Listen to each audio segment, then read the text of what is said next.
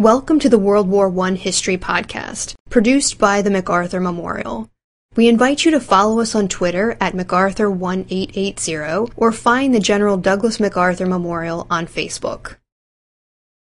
In May 2018, the MacArthur Memorial hosted a World War I symposium that explored how the experience of World War I shaped many of America's World War II leaders.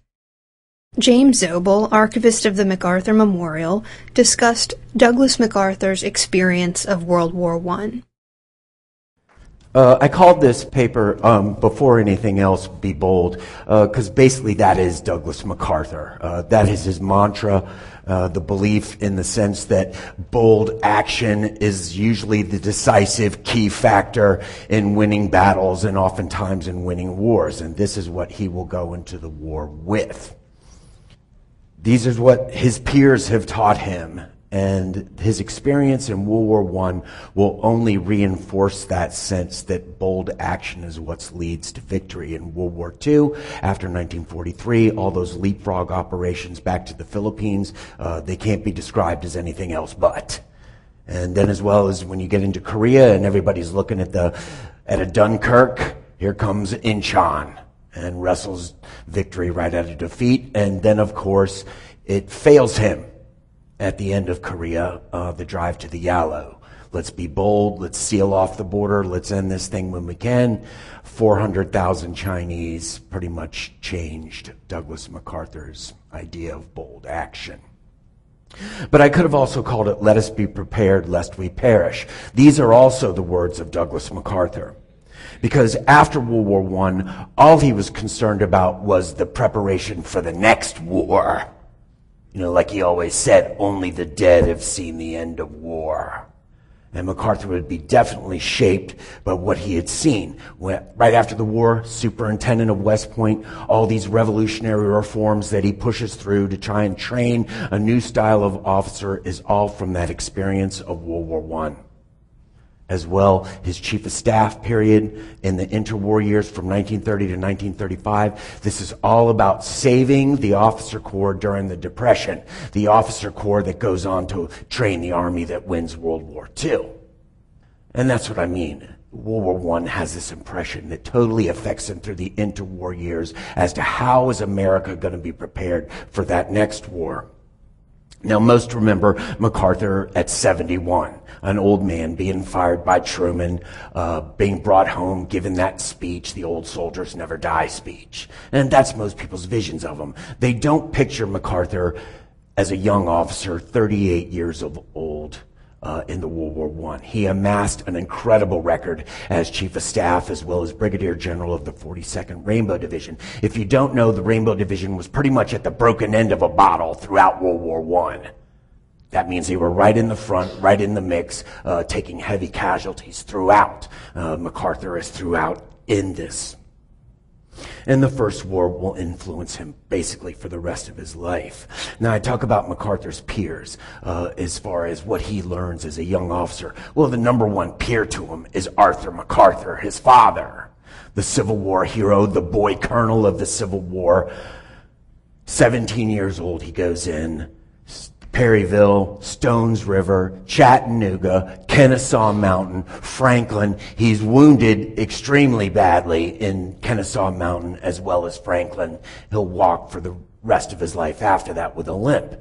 As well, this charge up Missionary Ridge in November of 1863, where Arthur MacArthur takes the flag and plants it on top of Missionary Ridge in front of Braxton Bragg's headquarters, and the first one up there. What's the lesson from that?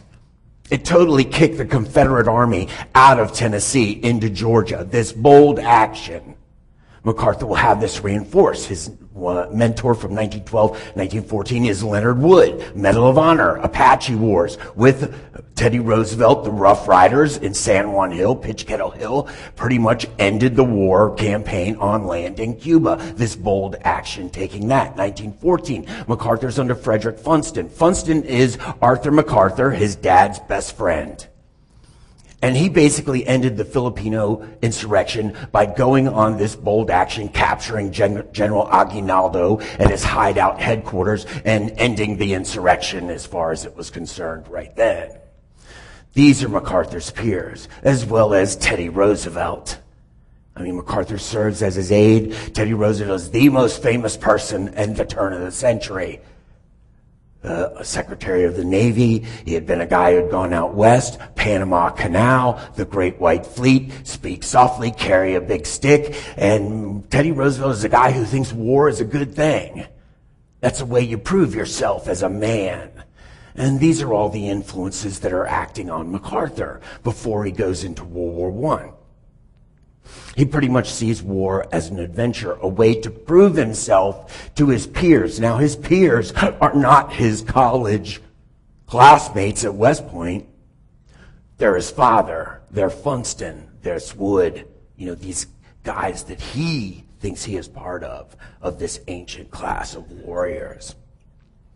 Now, in World War I, MacArthur will be the chief of staff of the Rainbow Division. He will also be a brigade commander for the Rainbow Division.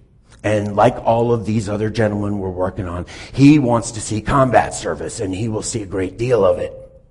He's a trained officer. He had been an engineer. He had had command of troops from 1908 to 09, engineer company out of Fort Leavenworth. And also at Leavenworth, which was the Command and General Staff College, MacArthur doesn't go to the Staff College. While he's at Leavenworth, he's the commissary officer. He's the quartermaster officer. He is the guy who makes sure the post runs. He's getting all this experience of how to run different facets of the Army. So when he goes in as Chief of Staff, he's well trained. His commanders, William Mann, Charles Menaher, Flagler, they all say this guy is tops. Because the main thing about MacArthur is he has this expert ability to pick people for the right position.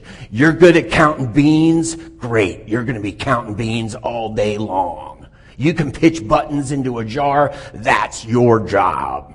And so he puts this staff together. They all do their different facets. And people said, MacArthur's got this great staff. Let's take that guy from it. And they'd bring him into their organization, and he was totally worthless to them. Because they didn't know he was the bean counter. So MacArthur trains this staff to work the way they do so that he can be going on all these raids. He can be in all these actions. His belief was that I have to know what the front looks like. I got to know if artillery has obliterated this hill, if they've moved this machine gun position. He feels he has to be at the front. Now, many actions we know about. And you can see the decorations over there in the museum for all of them. Many of them we don't. Because a lot of them weren't written down, and MacArthur didn't write them down in his memoirs. At the Champagne Defensive in July of 1918, MacArthur serves with Henri Gouraud, the Fourth Army, the French commander. This guy was called the Lion of Africa. He was wounded by an arrow as a young officer. He got shot in the shoulder leading a division in 1914 in the Ardennes Forest. 1915, he got blown up at Gallipoli. Lost an arm, lost half of his leg, and he's just pretty much carrying himself around. Well, this guy is a warrior. And he only served with Douglas MacArthur for 2 weeks. And he said later on that Douglas MacArthur was the bravest and most capable officer he had ever served with in his career. As well, Charles Menaher, commander of the division, said there is no action you can be in on the field where you might not look up and find Douglas MacArthur with you. He's the bloodiest officer in this army. Now, we have no idea what Douglas MacArthur did at the Champagne.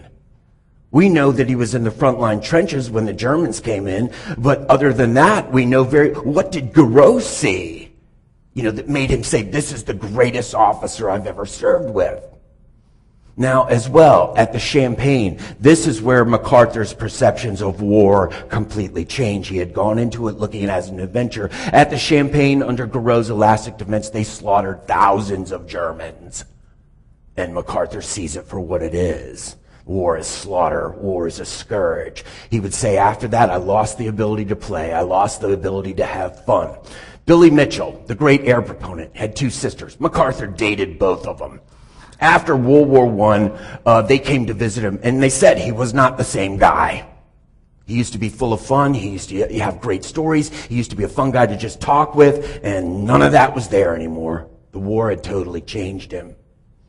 After that Champagne defensive, the Rainbow got put into the Ourcq River battle. Now, the Ourcq River is a place that the Germans had set up a pretty situated defense. After they left the Marne, after those early offensives in 18, they were going back to set positions. MacArthur realized that at the Ourcq River, the Rainbow had to fight in a bowl that went up to the heights. It was like their Gettysburg, and their division got slaughtered. Half of it is pretty much reduced.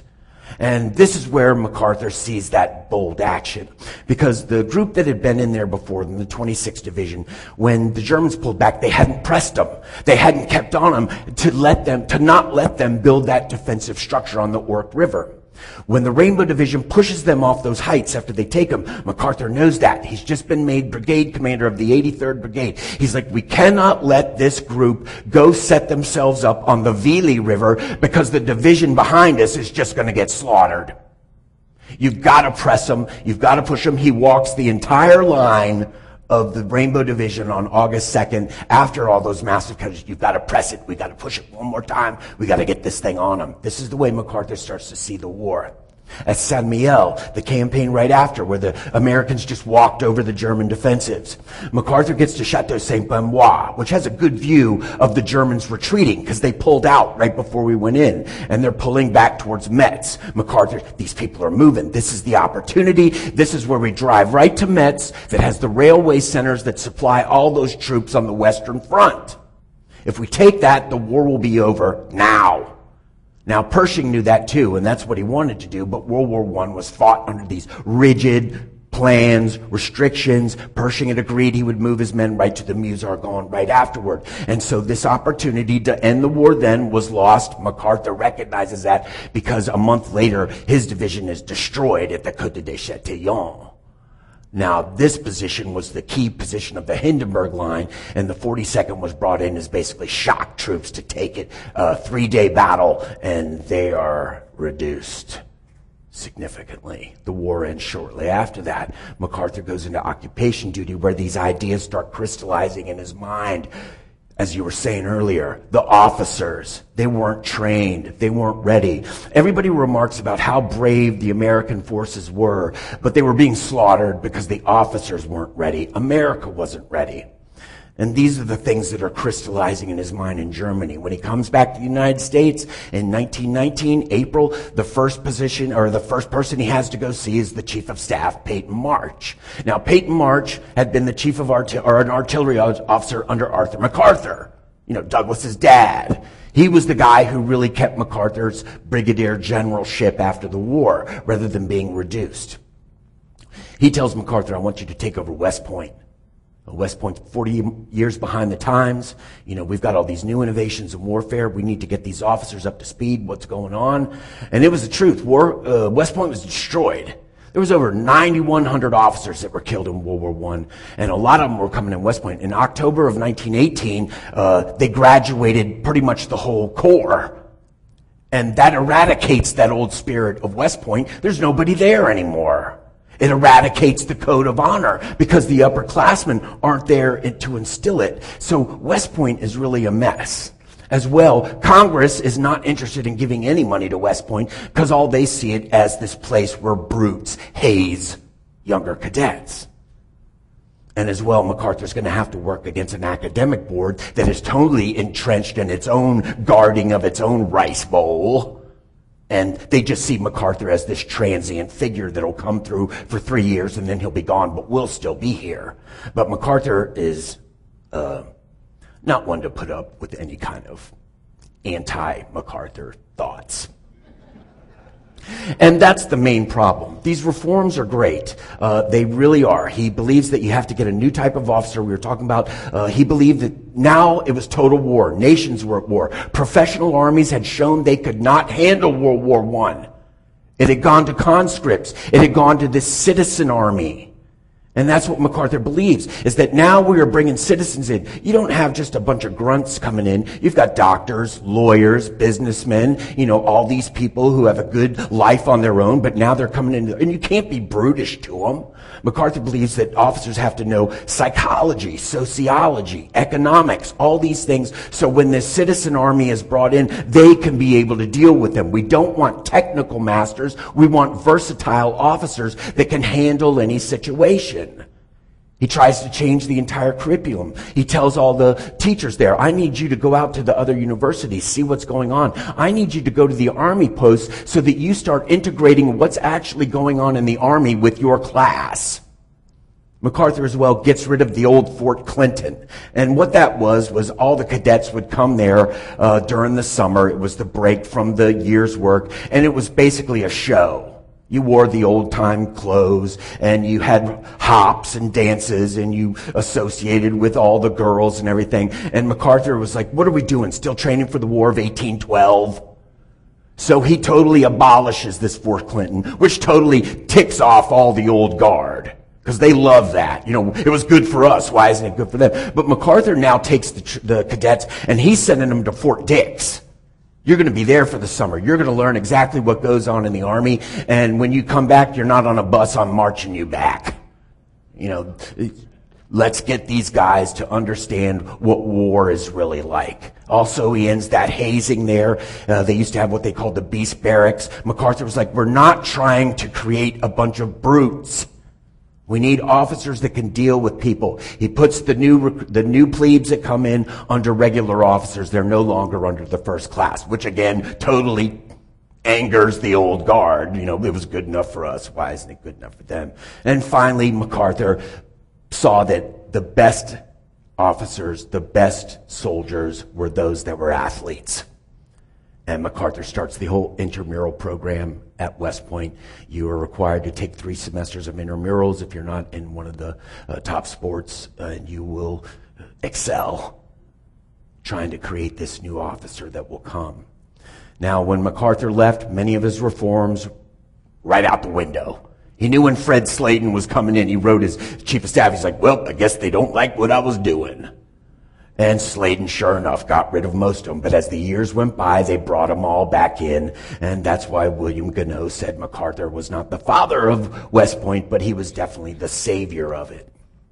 Same thing, chief of staff. MacArthur's brought back 1930, top general, chief of staff, pinnacle of your career. Hadn't even gotten to World War II yet. And MacArthur is put in this position. It's the middle of the Depression. It's the middle of the pacifism run. It's a lot of hostile congressmen who believe that every new penny should go into air power or mechanization. MacArthur's got a lot he's got to fight against. Now, the National Defense Act 1920 said you would have 12,000 officers and 165,000 troops. This would be that professional corps that would train those citizen conscripts that come in. But this had never been lived up to throughout the 20s or the 30s. And now you've got Herbert Hoover under the Depression. He's saying, I'm going to cut 8 more million. I'm going to cut 11 more million. And MacArthur is very worried. If you don't have the officer corps, who is going to train that next group for that next war? That's what his whole business becomes, saving the officer corps. He believes in mechanization. They put money into trying to get the different new proponents of what they're going to need. They're looking into air power, but he gets rid of the mechanized force, this group that they had put together under Adna Chaffee as to supplant the foot soldier. And basically they were all working with obsolete World War I tanks that couldn't run. As well, you didn't have that whole fleet of people in the background servicing those tanks. This was all a lot of money that was going to be chewed up by the small funds that they're getting, as well as air power. And MacArthur's whole thing is, why are you going to build these things now and build a ton of them when in 10 years they'll be obsolete, maybe when the war starts? Let's keep it on the line till we got this stuff we can use. B-17, M1, 150 millimeter howitzer, all are created during this time period. But MacArthur's also got these cuts. Roosevelt comes in 1932. He tells MacArthur, we're going to slash the budget. You're going to lose 2,000 of those 12,000 officers. And MacArthur supposedly looked at him and said, all right, well, that next word, that last breath out of that boy's mouth is going to be Roosevelt, not MacArthur. I quit. And Roosevelt's like, you get back here, I'm the president, you can't talk to me like that, MacArthur was like, I'm sorry, I got a little out of control. Roosevelt was like, don't worry about it, we'll get the budget, you can save it, saves the officer corps. And the next year, Roosevelt really looks to MacArthur because when he creates a Civil Conservation Corps, the government can't handle it. The Army has to do it. And MacArthur, during his period as Chief of Staff, they had this 9-corps area for the United States where that group would be ahead of that region. MacArthur then creates a 4-army plan where those 9-corps areas go into 4-quarter armies that will serve the different coasts. And MacArthur uses this plan to mobilize the Civilian Conservation Corps. Does it overnight. Brings them in, gets them clothed, gets them fed, gets them into the camps. Roosevelt's just, oh, you're my guy now. He'll call him the most dangerous man in America, but he also realizes this guy's got a lot of talent. And then, as comes in 35 at the end of MacArthur's tenure, finally the money comes through. They give him everything they want to build that National Defense Act, 165,000-man army and the 12,000 officers. This comes through because MacArthur just kept pressing. Be bold, press them. And pretty much angers everybody in Washington. And then, as we learned about the Bonus March, 1932, all the World War I veterans marched on Washington. MacArthur would never admit they were veterans. They were all communists. No veteran of the United States would do that.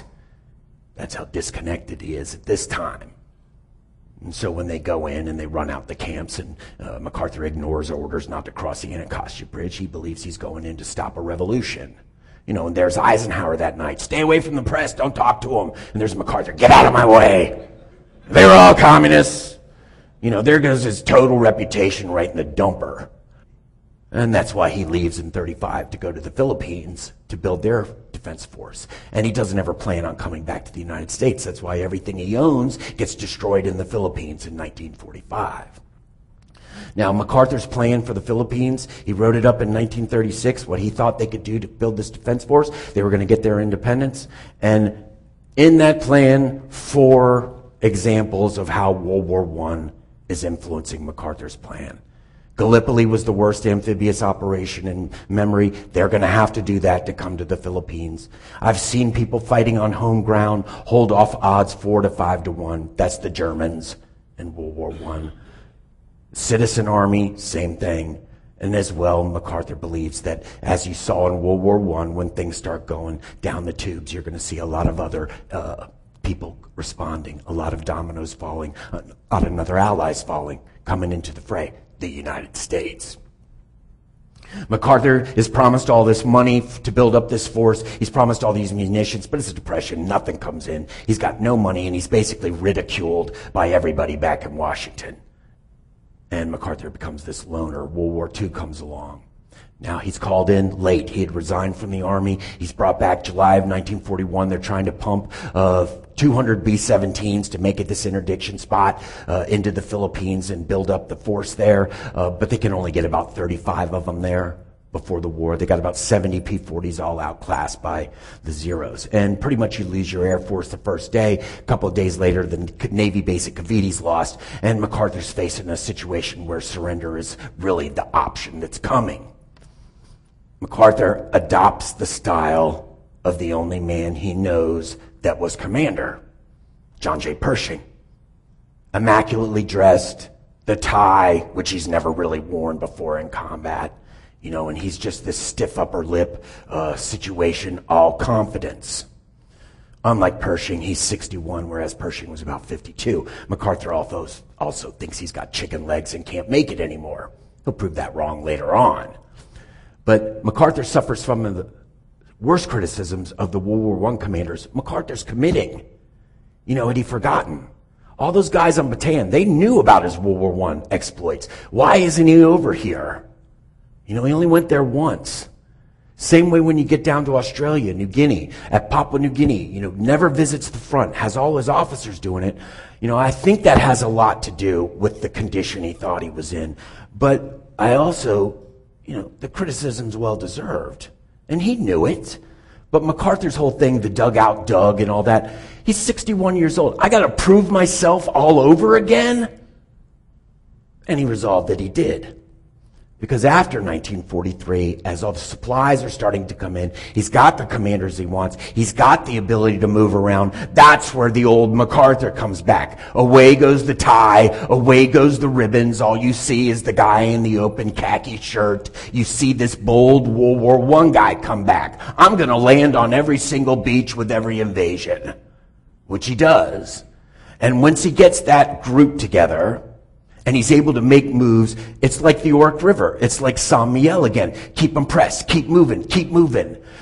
1944, he wants to make this 580-mile leap to the Admiralties. It's never been heard of, amphibious run. But he just found a whole code book, or a whole trunk full of all Japanese code books. So he knows he can make it in safety. But he's got this island called the Admiralties in his rear, and he's got to take them out first. Now, the thing is, he knows there's 5,000 troops on the Admiralties. But he's got his air chief saying, there's no air cover, there's no laundry, there's no cook fires. Let's go in right now. Now, MacArthur has to have those islands to be able to push that invasion of Hollandia. As well, the combined chiefs are looking to shut MacArthur's drive down and just go with the Central Pacific drive under Nimitz.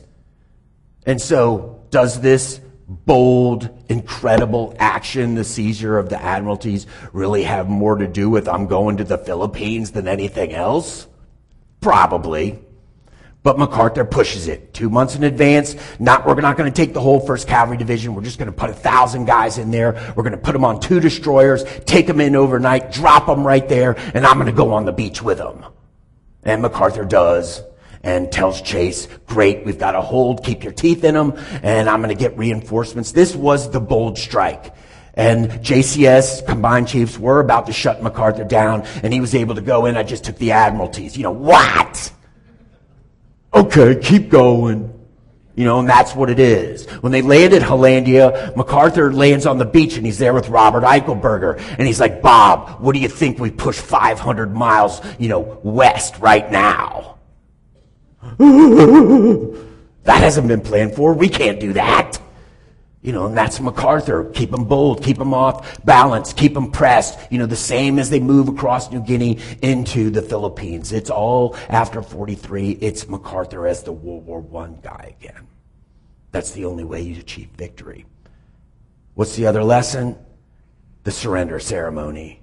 Now, after World War I, the Kaiser took off to Holland. Ludendorff and Hindenburg, they weren't out signing the peace or the armistice. They totally got off scot-free. Now, the U.S. and MacArthur was going to make sure that everybody in the world saw it. They staged it right on a U.S. battleship, and they had the government and the imperial forces sign that surrender. So there is no stab in the back theory. You know what happened. Same thing in the occupation. MacArthur had been under the German occupation at the end of World War I, thought he knew was the best qualified to take over the Japanese occupation.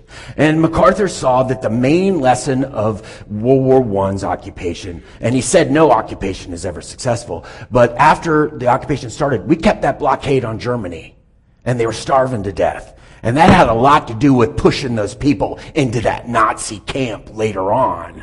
Because they remembered that. So MacArthur, unlike Iraq and Afghanistan, not one penny was going into Japan. They were on their own. But MacArthur did that study that first year and realized that you would have millions of Japanese die of starvation as well as disease if something wasn't done. MacArthur violates his orders, opens the food stocks, goes on a public health campaign. That's what wins the Japanese over to it. And that's all that experience of World War I as well. Let's give the women the right to vote. It was the best thing we did over in Germany. And as well, preparation. MacArthur sees that after World War II, the United States has completely drawn down all its forces, just like World War I. We've got all that message traffic over there where he's screaming, you've got 3 battalion regiments down to 2 battalions. You've got 3 regiment divisions down to 2 regiments. You were sending me officers that are not worth anything. You were sending me soldiers that are basically convicts. This isn't going to play the next time it comes out. And sure enough, here you go, 5 years later, Kim Il-sung invades South Korea. It's all gloom and doom, except to MacArthur. What did I do in World War II? What did I do in World War I? Let's be bold. Incheon. I mean, you were facing Dunkirk. You're about to get kicked off. And MacArthur and the United States Marine Corps pull off this amazing, bold strike, which in 2 weeks totally changes the fortunes of the war. North Koreans screaming across the border, and everybody back at the Pentagon calling MacArthur the sorcerer of Incheon. Pulled the rabbit out of the hat again. But that got everybody ginned up, especially Truman. Got the UN resolution pushed forth to the North. Unite the country, hold free elections. MacArthur again, let's be bold. Let's go to the border. Let's seal it off. And it all fails him. He ignores the warnings. He says they're all volunteers. They can only get 30 to 50,000 in here. And here comes 400,000 Chinese. That idea of let's be bold had finally failed him. Now, armistice that we talked about before. MacArthur's whole belief is if you don't end this thing now, unconditional surrender, you're going to be dealing with the Korean problem for the next 70 years. Here we are. So as you can see, World War I was of great influence on Douglas MacArthur throughout the rest of his career. Thank you for listening. If you have any questions, suggestions, or comments, please contact Amanda Williams at amanda.williams@norfolk.gov.